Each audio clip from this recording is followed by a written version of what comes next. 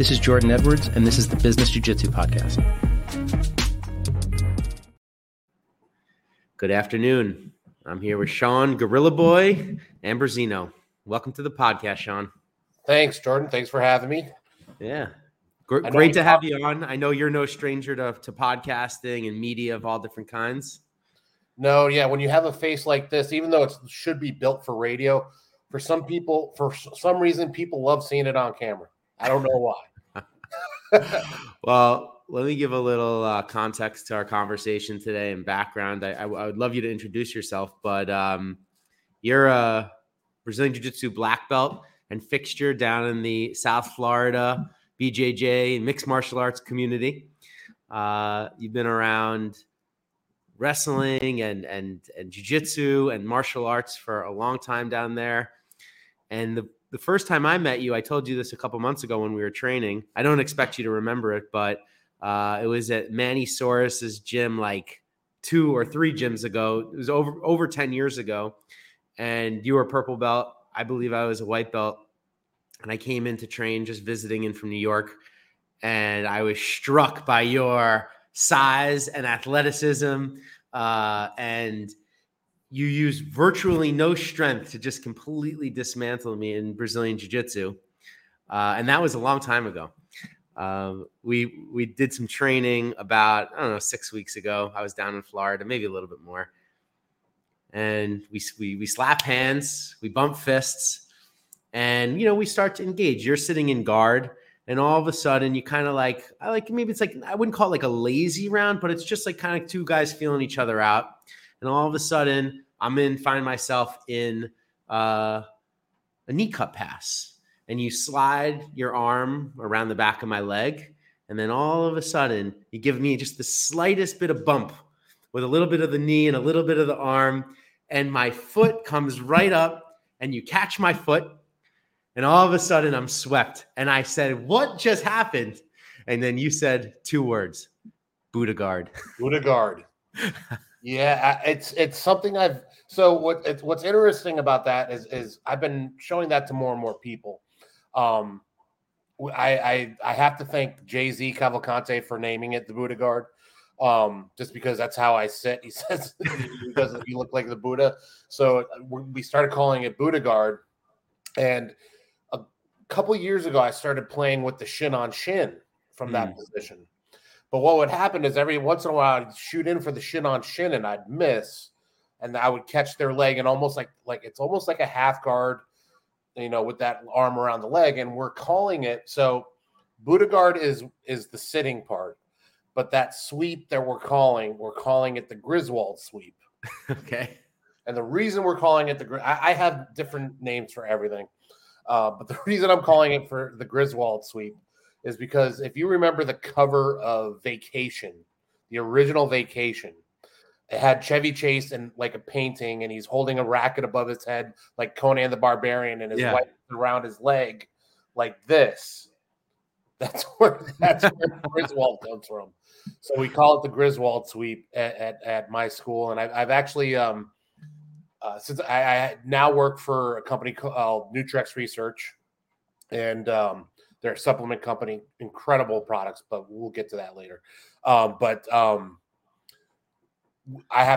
in Orlando every other week, and I started training at a place called Armada Jiu-Jitsu in Orlando. With actually somebody I went to 3rd grade with. I was in the same 3rd grade class. His name is Darren Shapiro, actually a multi-time world champion wakeboarder. Oh, wow. Won the X Games, all kinds of things like that. And I was showing this to him last week, and he's like, "Okay, I'm starting to understand it, because there's so many options. There's so many options. I can go to that sweep, but there's like 4 different sweeps I can go from that position. I can get to deep half. I can get to X. It's one of my favorite things to do. And I'm glad you remembered feeling the effects of the Buddha guard / Griswold sweep. Well, for those of you who are listening to this and not watching it, Shawn is a big guy.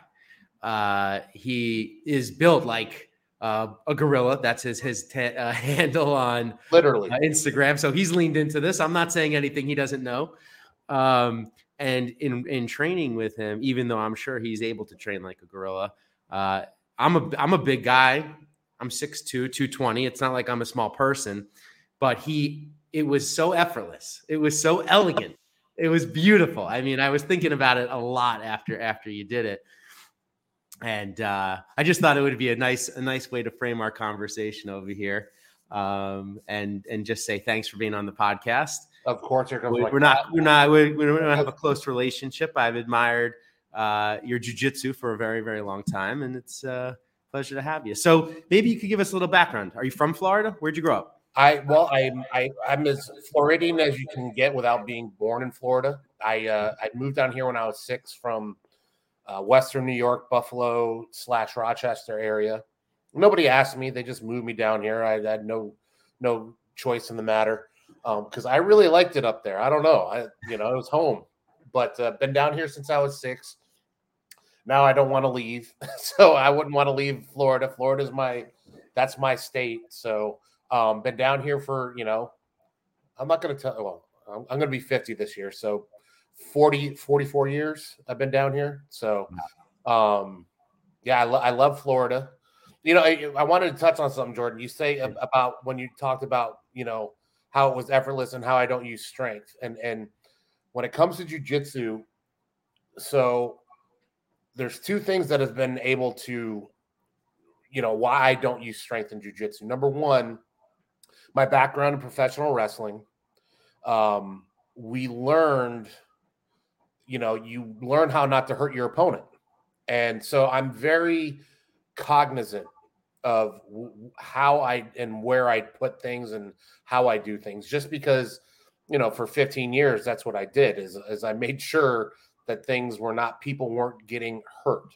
Yeah. The second thing is, if you're a big guy and you train like a big guy, you're not going to have many training partners. The problem is if you train like a big guy with everybody, you're going to hurt people. You're just going to dominate people. And after a while, people are either just going to avoid you, or they're just, they're basically going to just try to kill you when they roll with you. So there's I've found that if you give it, let's just, I'm just going to use technique against your technique. I'm trying not to use my strength. And and then we'll go from there. That's what I've learned is because if I don't have training partners, I'm not going to get any better. So I wanted to make sure I always had training partners. So that was where that style came from. I wish more people would do that.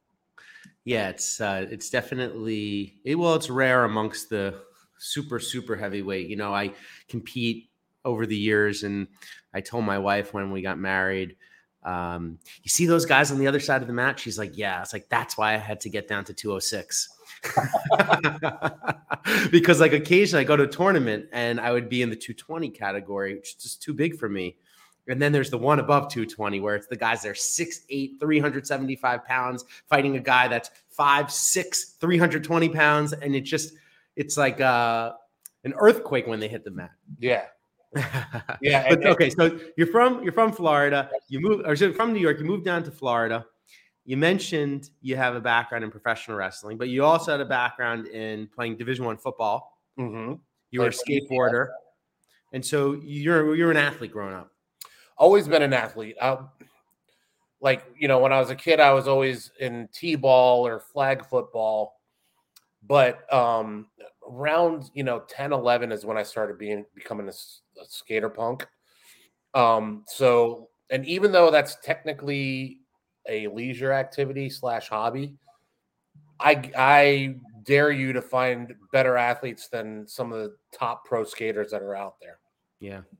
Better yet, I dare you to find tougher people than skateboarders. These guys have a mindset and an athletic ability that, how many times can you, I don't know if you've ever watched, I don't know if you're a skater guy, but if you've ever watched, one of the greatest moments I've ever seen on TV was Tony Hawk going for the 900 at the first or second X Games. And he kept going. He was closer and closer and closer, and he kept slamming and slamming and slamming. And it's only skateboarders that have that mentality of, I slammed, I was this close, I'm going to try it again. And they'll slam 1,000 times just to land a trick once. And that mindset is kind of is kind of what is really attractive about skateboarders. And I don't know if I was in it long enough to adopt that kind of mindset, but skating and then high school football and then college football at UCF. Where'd you go to high school? School here in Palm Beach County called Santa Lucia's Community High School. There goes my cat. There goes my cat. Santa Lucia's Community High School. We were Division 5 and we were terrible. My junior year we went 2-8. My senior year we went 4-6. Wow. So you had some kind of innate ability or size or something at the time that brought you to the college scene? Yeah, I wasn't huge. I'm 6'1.5", but coming out of high school, I was like 250.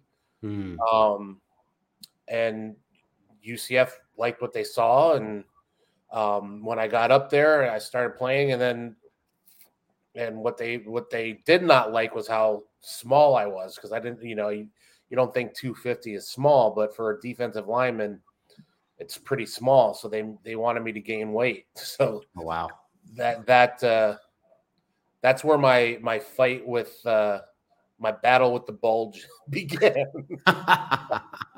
Because I think naturally my body just wanted to be 250. Yeah. Right now I'm hovering around 290, 295. Oh wow. At my heaviest though, I was 335. But yeah, but I went from 250 to 310 in about 4 months. Wow. So that must have been a lot of pressure on your skateboards. Yeah, you would think. But it's funny you said it, Tony Hawk. I was never a skater, but and this is like the last time I played video games, because I really was never into video games, but I was very into Tony Hawk on, I think it was like Dreamcast or that Sega, and it was huge at the time. I mean, it was so big. That was when I was in high school, and had the greatest soundtrack ever. Yeah, and great soundtrack. And in middle school and high school, I was like super into punk rock and ska music, and so that was like always adjacent to skateboarding. How you didn't become a skater, I don't know. Because I was a huge skier and lacrosse player, and that took up all my time. All right. Yeah. So I stopped skating probably from 10 to 15 is when I skated, and then I put it away until I was 40. And then I picked it back up again. Yeah. Those skaters, they are tough as nails, and playing college football, that's no slouch either. So you graduate from college football and you go immediately to professional wrestling? I mean, no, I got kicked off the team. I got kicked off the team 2 years in. When I got up to college, I was too young and immature to be at college. Yeah. And I didn't know what I wanted to be. I really I think honestly, I think college at 20 or at 18 is a terrible idea, because nobody knows what they want to be at that age. Yeah. You don't your brain's not even developed till you're 25. So what I wish I would have waited. I didn't actually start going back to school again until I was in my 30s. And that's when I really figured out what I wanted to do. Early 30s, 31. But I got kicked off the team. I came back home and I was floundering. I was looking, but coming from that skateboarder, football, mindset, I was addicted to the collision. And I was like, what am I going to do? So I floundered for a couple of years. I bounced, lifted weights. And then one of my buddies was doing pro wrestling. He's like, come watch me train. So I went and watched him train. And then the people that were training him asked me to get in the ring and just give it a shot. And I just did what they were doing. Right. But I'm an athlete, and I know my body, and I know how to understand, I know what to do. And they're asking me who trained you? I go, nobody trained me. I just watched what you guys did. And here I am. And their eyes lit up. And next thing you know, I'm training pro wrestling and pursuing that for 10, 15 years until I found jiu-jitsu. And then that wrestling took a back seat as soon as I found jiu-jitsu. Were you able to make a living off pro wrestling? At one point, yes. I was living in Puerto Rico. Mhm.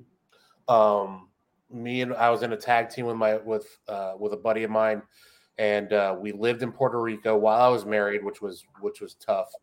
And I was able to, I was making, I want to say it was like, I think it was like $800 under the table in early 2000 per week. And I Yeah. was able to live there and send money home to my wife. Like half my paycheck went to her, half my paycheck I kept it in Puerto Rico and was able to live fine. And it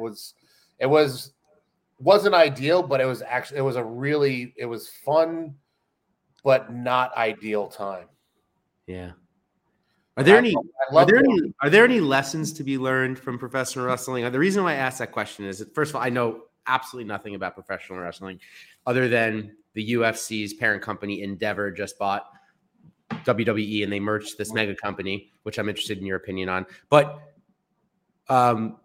Eric Weinstein, you know who this guy is? He's on the Joe Rogan podcast from time to time. He's a mathematician and physicist, really smart guy. And he has a very interesting metaphor and parallel for what's going on in the world right now with COVID and all of our politicians and leaders. And the way that he describes it is through the lens of kayfabe and professional wrestling. And that's my only exposure to the world of wrestling is through that metaphor. So is there any universal truths that we can learn from wrestling in the current state of the world? So just to correct you, it's pronounced kayfabe, as Okay. Mike goes by again. Kayfabe. And the one thing I've learned, like there's a couple lessons. The first thing is, if it happens in front of a camera, odds are it's fake. So that was, if there's a crowd around, odds are it was scripted to happen. And I've noticed that, with a lot of things that are going on in this world. If it happens, the stuff that we really need to know is happening with no cameras around. When things need to, when they want to get across a something that, an agenda or whatever, that's when the cameras come out. The other lesson that you learn in jiu-jitsu is that people will say and do things to your face. And I guess it's not that big of a deal, but like in wrestling, it's an art where they politic to get their position. They politic to get you out of a position. So you really got to keep your cards close to the chest, which was something, if you want to survive that business, you learn to do. So if I understand you correctly, what you're saying is that what went on behind the scenes of the wrestling organization, pro wrestling organization, and people jockeying for position was in some ways more ruthless than what was happening in the violence in the actual cage, where you guys are looking out for each other's safety and learning how to take a fall. 100%. There's not a lot of friends in pro wrestling. Wow. That was a sad reality I came to. There's very few people from the pro wrestling world that I consider friends anymore. I mean, I shouldn't say very few. There's a few, but like, I liked everybody. Don't get me wrong. I liked them fine. It was, she's driving me nuts. Don't worry about it. For those of you listening, Shawn's cat keeps wanting to get into the frame. But so it's like there's very few real friends that you make in that business, and it's sad, and it's very opposite of jiu-jitsu, because with jiu-jitsu you become so close with the people you train with. It's like it's ridiculous. You learn so many things about them that sometimes, in some cases, they become even closer than family. So before we get into that, because we'll come back, that's really important.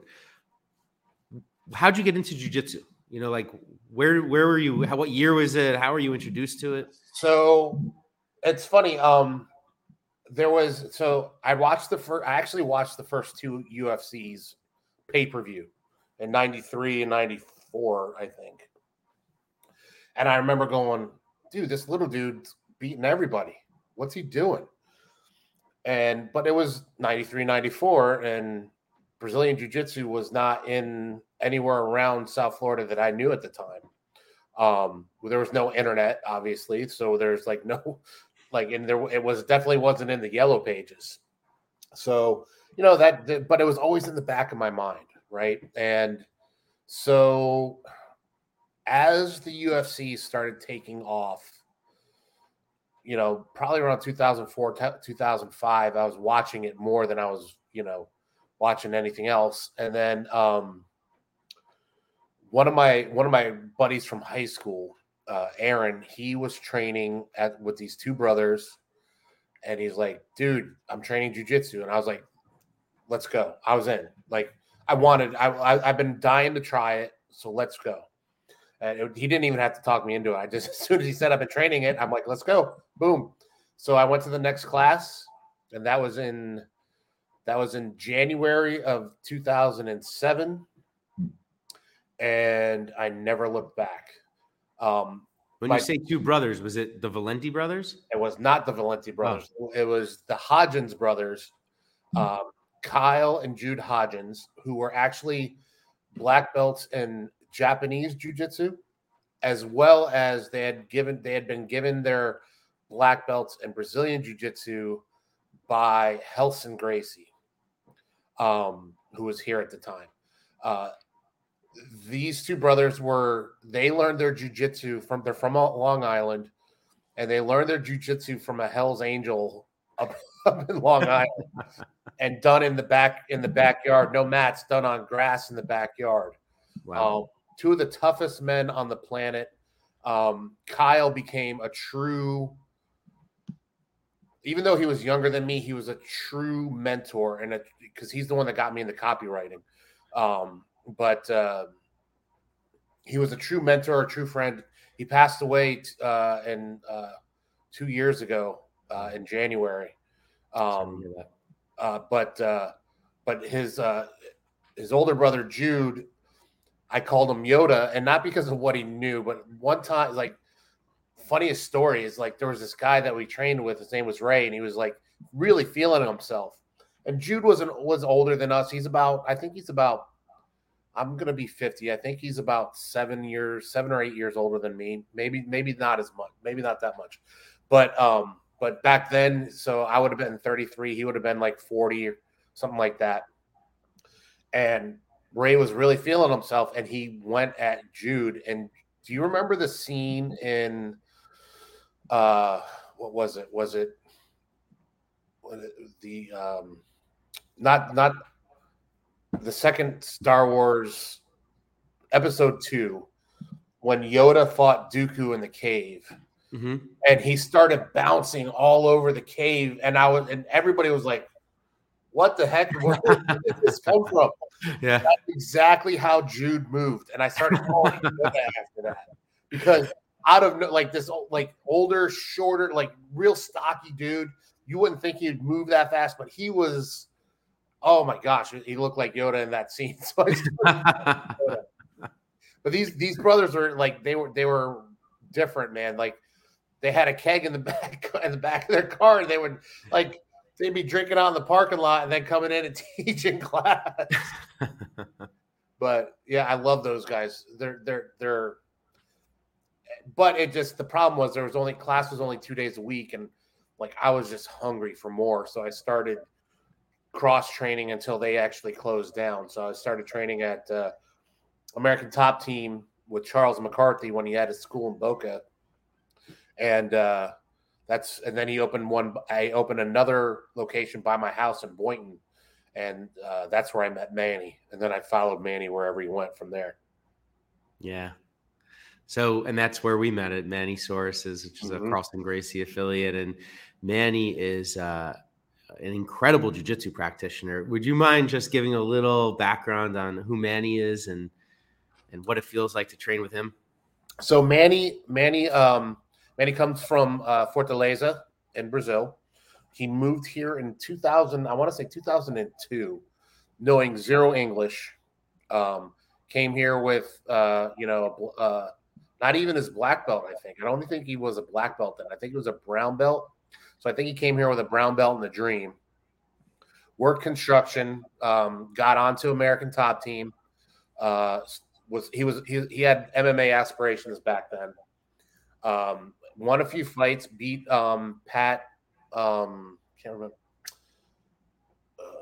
Pat Healy, who was a bigger name in the lightweight division, beat him with a heel hook. So he has some notable wins. But training with Manny, the reason I followed Manny everywhere wasn't so much about his jiu-jitsu, but it was about who he was. He was a very open and passionate person. And so I decided wherever Manny went, and his jiu-jitsu did fit with mine. I like the way he taught in transitions, not just coming in and you're learning one move, and then the next day you're learning another. It was a whole transition you were learning, and I enjoyed that kind of learning. Yeah. So and it's how I teach to this day. I just shorten it. He used to have 20 moves in a transition, where now I'll do like 4 to 5 for my guys. But yeah, and training with Manny, like if you've trained with Manny, if you've been underneath Manny Suarez, you never knew that 180 pounds could feel like 400 pounds. Yes. He's got ungodly pressure. Ungodly. And nobody can figure it out. He's just, he's good where he knows where to put it. But it's crazy how heavy that guy can feel. And I tower over him both in poundage and height, So it's like, I've trained with Manny a lot over the years. And every time I'm down in Florida, my parents live in Boca Raton. So whenever I'm down, I would always seek him out and shoot him a little message on Facebook or social media and say, hey, I'm going to be in town. And he would just say, come on down. And, struck up a nice friendship over the many, many years. And from time to time, I trained with him last May, and we were rolling. And he just got to side control. And he put his shoulder right into my solar plexus, but articulated my arm across my face and kind of held me in like a gift wrap from side control. And then he just tapped me out with shoulder pressure on my solar plexus. And I thought about that for months, like absolute months. I tried to do it to people. I couldn't work my angles the way that he did. They would bump me off. They would get out. And then I came back to him about maybe around the time I saw you a few months ago. And I said, Manny, I've been thinking about this for months. You have to tell me what you're doing. And he's just like, that's what I do. There's really the first time he tapped me out to side control, I was a blue belt. Well, it happened twice, and then it never happened again because I learned my lesson. And I was like, and I was floored by the fact that you could get tapped out just from side control. And he's like, well, you didn't have to. I go, I could not breathe. I had to tap. And then he did it again. And then I learned never to be flat with Manny. You really got to fight to get your hip off the ground if Manny gets to side control. Yes. If you get your hip off the ground, you can breathe. So that's what I ended up doing is that happened twice as a blue belt. It hasn't happened since. It does not mean it won't happen again, but it happened at blue belt. And he's got some good answers for that too, because he also knows how to flatten you out. Yeah. And if he can't, he just moves on to mount or a different position. So it's not like even if I gave you the secret to it, it's not like you're safe. Yeah, no, he's a great guy. He's a man of God.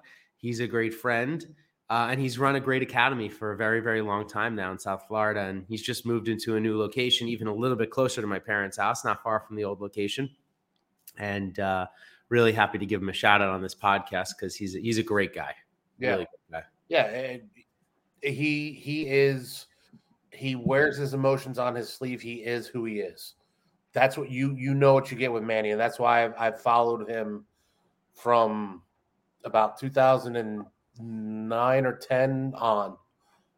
Like Charles gave me my blue belt, but Manny gave me every other belt after that. I'm his first American black belt.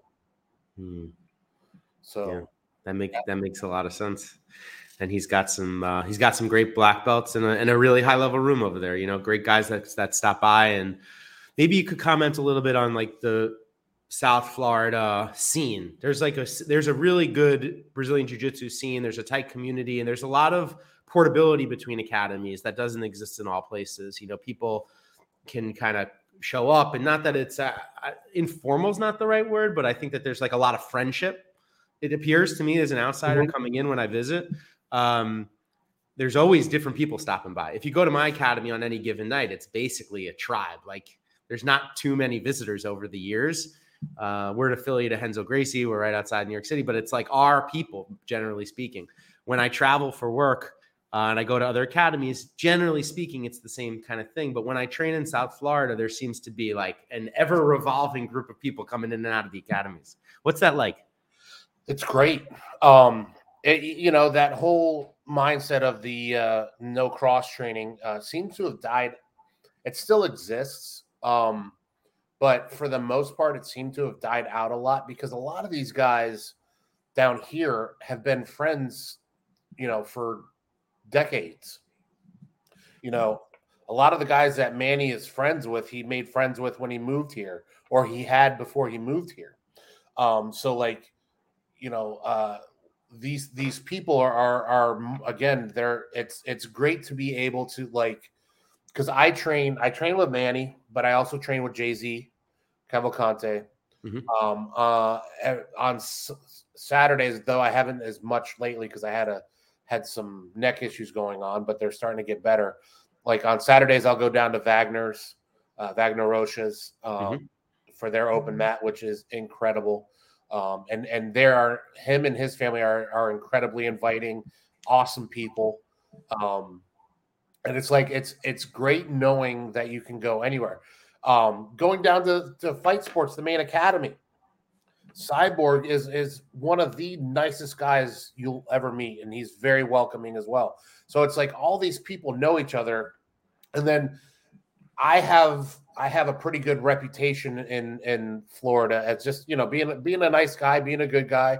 So most people, I've never been turned down to, I've actually gotten invited to train at more places than I've ever been told, we don't allow outsiders. But it's like, it's great that we have this ability to cross train. And I tell my guys, I go, I want you guys to train at other places. That way, if you learn something cool, you can bring it back and show us and see if there's something else.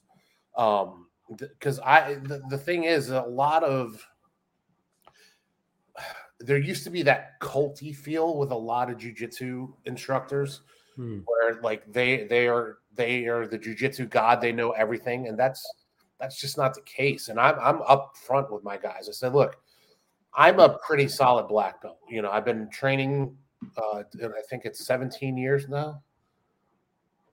Or just over 16. I don't remember. Just over 16 years. And, I've won a world championship at brown belt and Masters World, not a real world championship. But that's real world. Come on. I won that in 2014. So it's like, I have, good accolades, but I also know I don't know everything. And I want you guys to understand that. Like the moment you close your mind to other jiu-jitsu ideas, you're not going to grow. You have to keep your mind open. So I can tell you, since I started training with the guys up in Armada in Orlando, I've learned a ton of new things that are like, and it's just because there's different styles. And I tell that to everybody. I go, everybody's got their own brand of jiu-jitsu. And what I mean everybody, I mean like each individual has their own brand, because to me, it comes from like your brand of jiu-jitsu comes from your mindset, your athletic ability, your athletic ability, your body style, your body type, your mentality. So all that goes into your jiu-jitsu style. Plus, you've learned from this guy, this from this guy, that from that guy, this from that guy. So nobody on the planet has a jiu-jitsu style that's like yours. Nobody. But they do they have similar jiu-jitsu? 100%. But nobody's style is exactly like yours. And I think that's an incredibly appealing driver for people to get into jiu-jitsu. It's something that you can truly own and have something of that's yours. Yeah. Well, you brought it up before and you started to talk about it. And I think it's a good time to revisit this topic, which is the difference between your experience with professional wrestling and now with Brazilian Jiu-Jitsu, whereas it was very difficult to foster authentic relationships with all of the politicking and the nature, I guess you would say, the nature of, am I saying it right? Kayfabe or Kayfabe. Kayfabe. So what is it about Brazilian Jiu-Jitsu that fosters this, it's very personal, it's very artistic, but at the same time, it brings people together and forms community? Because I guess the difference between that and jiu-jitsu is how good you get in jiu-jitsu doesn't affect somebody else's social standing. You know what? That's probably not true because that can happen. So that's not it. I would have to think it because and even though you have it in pro wrestling, you have this trust factor that they're not going to try to dump you on your head in the ring. Yeah. In jiu-jitsu, it's a trust factor of a different kind because they could actually think about it. Like they could actually kill you in a choke. Like you could die. And we're trusting each other. We are trusting each other daily to let go of that choke and do what's right and not put us 6 feet under. And we have that. And then we also have, there's something else that I think happens in jiu-jitsu is I tell people this all the time. I say, if you let, like all the new people, I said, if you let jiu-jitsu get inside, it will change you. It'll change your life, like for the better. And I think the people who are in jiu-jitsu and love and have a passion for Brazilian jiu-jitsu see that love and passion in other people. And it's that common ground that we can all like gather under that same umbrella. And it's like, and you'll see it all the time. You'll see a cop, a drug dealer, a doctor, you'll see all these kind of people on the mat, and in the real world, they would never cross paths and they would never associate with each other. But on the jiu-jitsu mats, everybody's the same. It's a level playing field. Doesn't matter how much money you have. It doesn't matter how much authority you have. It doesn't matter. It just doesn't matter. The only thing that matters is what you can do on the mats. And it's a very pure and raw expression, I think, of the human existence. Yes. And it's more like nature, right? It's yes. more of the hierarchy of like how a pack of animals works together, whereas like there is an alpha and everybody kind of knows their place, and you see wolves walking and they have a place for where the alpha goes and where the young bucks go and the older ones go and the women and children go. They know their order. Yeah. And there's a, I don't know, there's just a truth that's revealed about people. It really reveals their character. The mats really reveal a lot about you that you can't really get anywhere else. I completely agree, but like explain that a little bit better. Like, if you're a dick, I don't know. Is that allowed on here? You can say whatever you want. Okay. If you're a dick, it's going to come out on the mats easily. Like if you're just a dick, people are going to know, and it's going to weed you out, or you're going to go find a place to train where everybody's a dick, which is fine. Go find that place. Yeah. But it's like if you get tapped out and you start hitting the mat because you got tapped out, that's a problem. You have an ego problem, right? There's a lot of ego. We always say it, leave your ego at the door, but not everybody does it. And that takes time, or it takes the willingness to leave that ego at the door. And if you don't, that's an issue. And that's the kind of thing that reveals what kind of a character you have. If you can't let go, if you can't show people that you can be humbled, that's a character flaw. The opposite can be true too. If you just roll over and let everybody do whatever they want to you, that's a character flaw too. It's like the mats reveal who you are as a person. And there's really not many things on the planet that can reveal like your deep, dark, not even your dark, but like your core, the core of a person of who you are. And jiu-jitsu does it. If someone cranks a submission a little too long, or they do it a little too hard, that reveals something about them, Or if you're going for a heel hook, you got a heel hook on a guy and they're turning the wrong way and you let go, that reveals something about you, right? Because you don't want them to get hurt. You have empathy, you have, you understand that you don't want to put this guy out of commission. So I think the mats, that's what makes the mats so much more of that gives people more of a common ground, because you're not getting to know the person I'm putting out on social media. You're not getting to know the person that I'm with when I'm with my boss. You're getting to know the real me. And if you get to know the real me and I get to know the real you, that's what jiu-jitsu is. Don't you find it incredible? Like, you can see someone and perceive something about them. That guy's big, that guy's small, she looks fast. And then you touch the person and you begin to train, and you learn so much about them from the energy that they're giving you. It's like very hard to explain, especially to someone who doesn't do jiu-jitsu, but almost everyone who does jiu-jitsu can instantly recognize what we're talking about.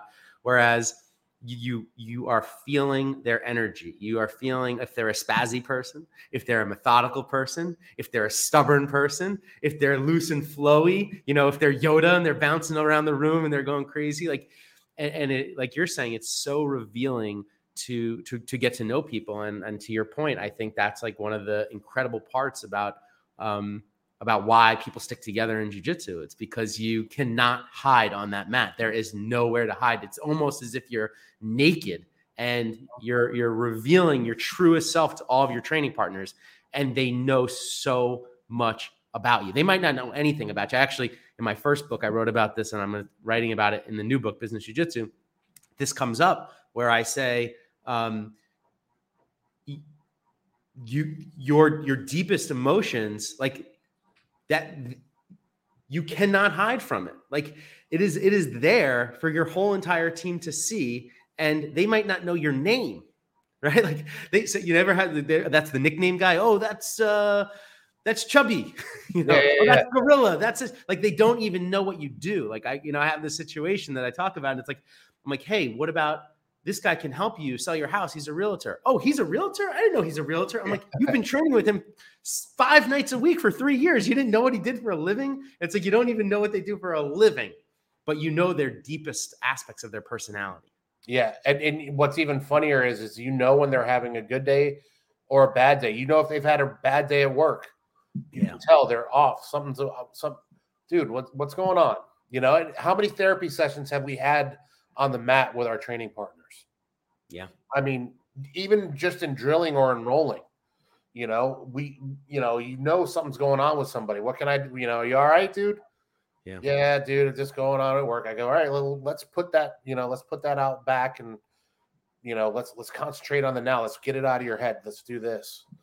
It's something, it's just, it really is an amazing thing that happens on the jiu-jitsu mats. And I think everybody should, even though obviously I'm biased, but I do believe everybody should do jiu-jitsu. It will help the world if everybody did jiu-jitsu. I completely agree. Well, I feel like I could talk to you a lot about even more stuff, but I'll be respectful of your time and say that I would welcome you to come back again on the podcast and learn more about you and check in with you. Is there any projects or anything you're promoting? You mentioned before that you're working for a new company and that we would get to that. Oh yeah, well, I'm working for it's called Nutrex Research. Let me pull it up.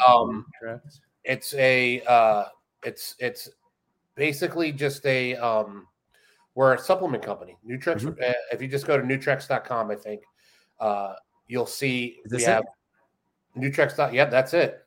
Yeah. Everything from protein powder to EAAs. I'm trying to get everybody off the BCAAs and push them towards EAAs. Mm-hmm.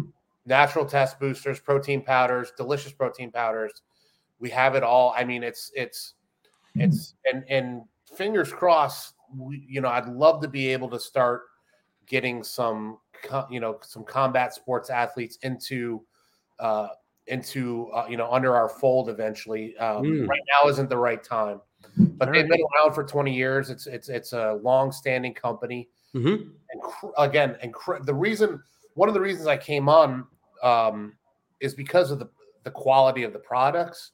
Like there's a lot of products that say they do things or whatever, but like when it comes to the stuff at Nutrex, not only are the products quality, there's no natural colors or unnatural coloring added to, like it's all just is what it is. And so it's good stuff. So I'm the content manager there. So I write some of the I write a lot of all the blogs almost. Mm-hmm. And I come up with some copy, obviously, because I am a copywriter. But yeah, that's where I'm at now. And yeah, that's fantastic.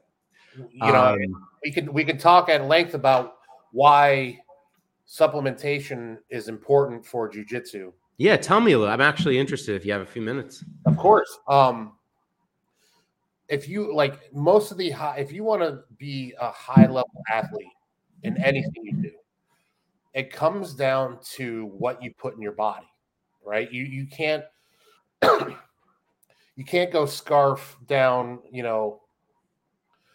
Firehouse sub and a bunch of potato chips and to go and expect to have an incredible roll, right? So it comes down to the fuel you put inside your body. And more we're finding that nutrition is the key to performance. Obviously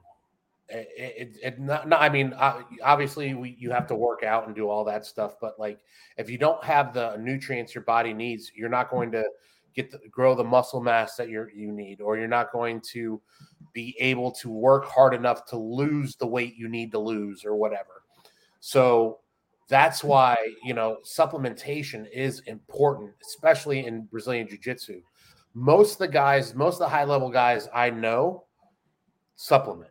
They're taking a BCAA product. Again, I'm trying to get them on EAAs.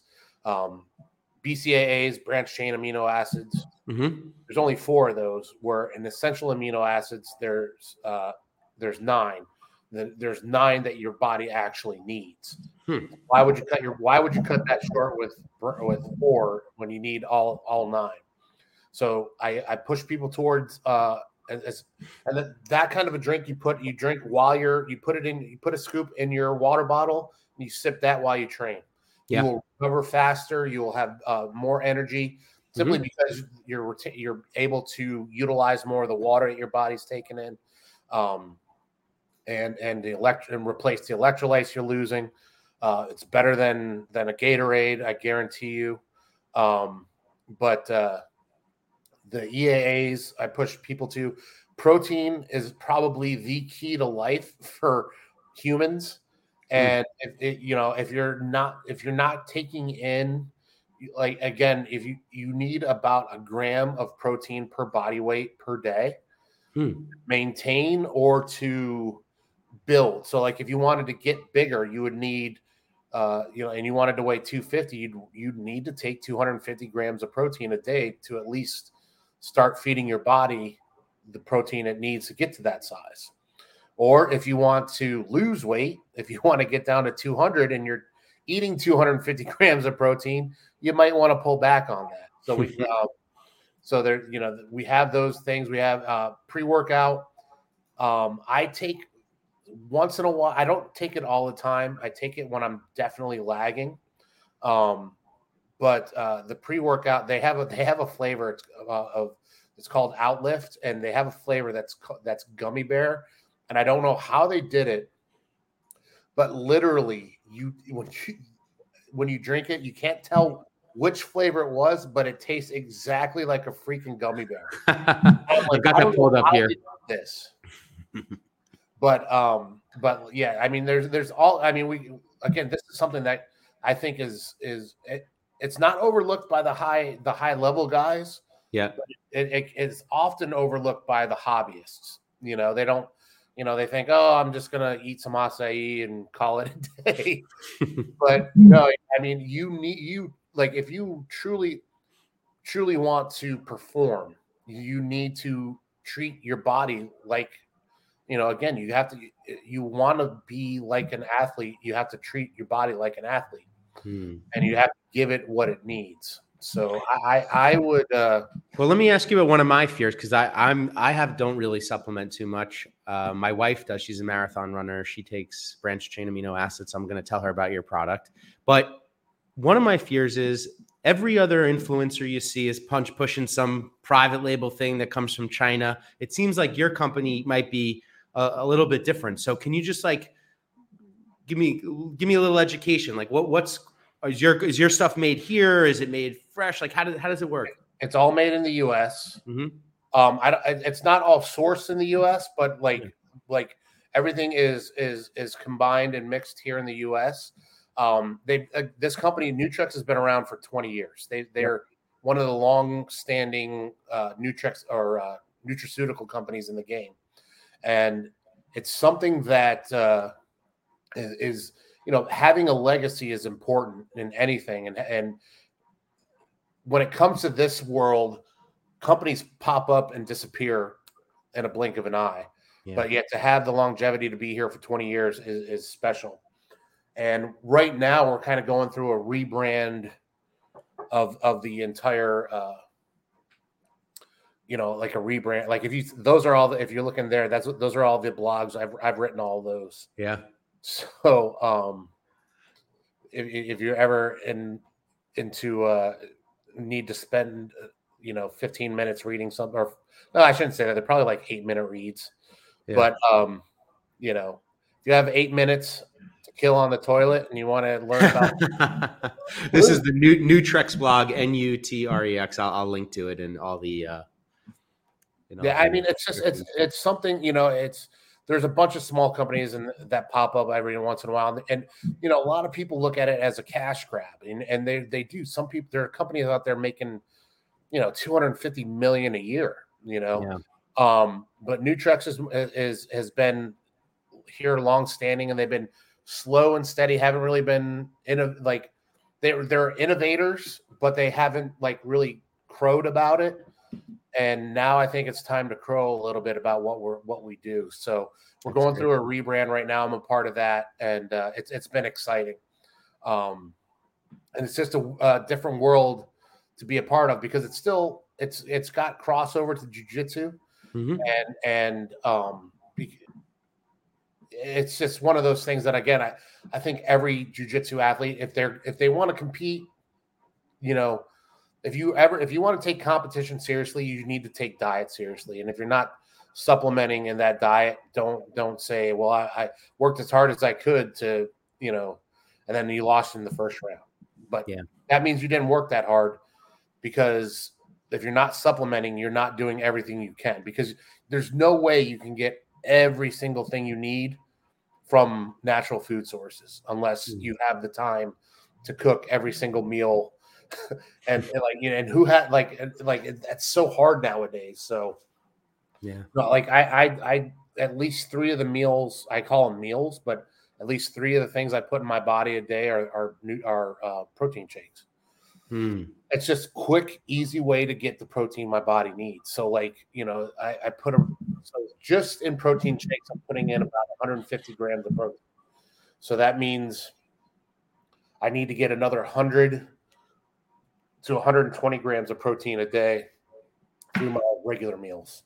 Are you maintaining your weight right now? That's the weight you want to stay? No, well, I've been trying to get down for decades, but like it's like, but now it's like I'm truly serious about it. I like again, I'm trying to get to I think my optimum weight would be like between 250 and 260, but my first goal is to get down to 275, which I've done a few times. I just haven't been able to maintain that because I just kind of, get back into those old habits, and it's easy to do. And I get to thank UCF for that because, dude, I didn't get to tell you the way I got to 310 in 4 months was 4 meals a day. The fourth meal being 8 McDonald's cheeseburgers. Oh my gosh. And a 1,200 calorie weight gain shake. Wow. And it worked. And I didn't gain a lot of fat then. I was able to wear the same pants, though they were super tight. But over the years, it's just kind of gotten harder and harder and harder. But I'm still, when you look at me, I've obviously got some chub, but it's more muscle than chub. And I attribute that to, you have that like Danielle Cormier, that build that like it doesn't matter how skinny you get, you would still be big. Yeah. I don't think I'll ever have abs. I mean, I get close, but then what's this AI generated picture I saw on your Instagram over here? Yeah, well, you know what? What's funny is those pictures I used some of my post pictures because what I've been doing is I've been trying to log my my pictures from when I take the when I do sauna. I'll take a picture and I want to log what I look like. So I really don't. I look different from the one with the abs, but I don't look that much different. Like if I showed you the picture that I used, yeah, you're like, oh wow, you kind of have abs, which is weird. But I kind of don't. Yeah, I've gotten there almost myself too. It's like where I feel like, oh, I'm right there, and then it's and then I don't. But I'm gonna really try to make it this next push I'm doing to really try to get to those. Maybe supplementation is gonna help me get there. Get some protein shakes, bro. Yeah. I use the vanilla because I can mix it in everything. Like I like to mix it with like if you mix it with fruit punch or like I buy the sugar-free Minute Maid fruit punch or orange juice in the morning. I'll mix it with that and it makes like a orange creamsicle kind of a flavor. Yeah. But I like the vanilla because it mixes with everything. But if you're a chocolate guy, get the chocolate. But I start supplementing some at least some protein. Yeah, I'm gonna order on your site right after we're done here. And I just also wanted to go back and share on Instagram. Shawn is Gorilla Boy BJJ. Great account. I hope people don't expect a lot of jiu-jitsu if you follow me. I try to just put stuff up to make people smile or laugh or think. And I try to stay away from politics. Yeah. Here, I picked up this shirt this morning. It's a excellent shirt. Gorilla Boy American Jiu-Jitsu. I bought that this morning off your Etsy site. I'm pumped to get that. I'm turning it into a weightlifting shirt for when I'm training. Great merch on here. Just please support Shawn's website. Yeah. And man, I can't wait to see you again soon for some training. Yeah, I'm making a big push right now to expand my business down into Florida. I have a chain of women's clothing stores, Mixology Clothing Company. I have 15 stores here in New York. And I've been doing business down in Florida for many years in my commercial real estate business. But now I'm trying to open up my clothing store down in your neck of the woods. So I'm coming down hopefully every couple weeks for the next couple of years. So hopefully you'll be seeing a lot more of me. Yeah. And just so you know, my school and Manny's school are the same school. Even though we don't mix our money, we're the same team. So like if you ever want to come train at Temple, you're more than welcome to train at Temple. I teach. It's my program, but I teach the 7 a.m.s when I'm home, and then And then the Tuesday and Thursday nights, Nogi, which is the bumping nights. Those are when I get. Yeah. It was never meant to be a big school, but on Tuesday and Thursday nights, I will get 20 guys on the 2 small mat areas I have. So It's fun. It's fun. I told my guys that I had a goal, and I think we've reached the goal. The goal with my school is, I don't know if you've ever seen the movie The Lords of Dogtown. Sure. Yeah. Skateboarding movie. Yes. I told them I want us to be the Lords of Dogtown of jiu-jitsu. Wow. And we are. And it was evidence one of the last new breeds we did where my guys won. One of my guys we all took a team photo on the podium, and he's blowing his vape smoke up in the air. And it's just like, it's such a double thing to do, but that's what I wanted us to be. I don't want us to be conventional. I want us to be the guys that show up and show out, and everybody's like, who the hell are those guys? So they're doing me proud. I love it. Well, Shawn, I'm so grateful for you coming on the podcast and sharing with us. I thought you dropped some gems today, and a lot of things for me to think about. I'll be thinking about the Buddha guard and trying to drill that a little for the next time that I see you, and really looking forward to training with you again soon. And if I could be of service to you in any way, you don't hesitate to reach out. You never will. Thanks, Shawn. See ya. Thank you.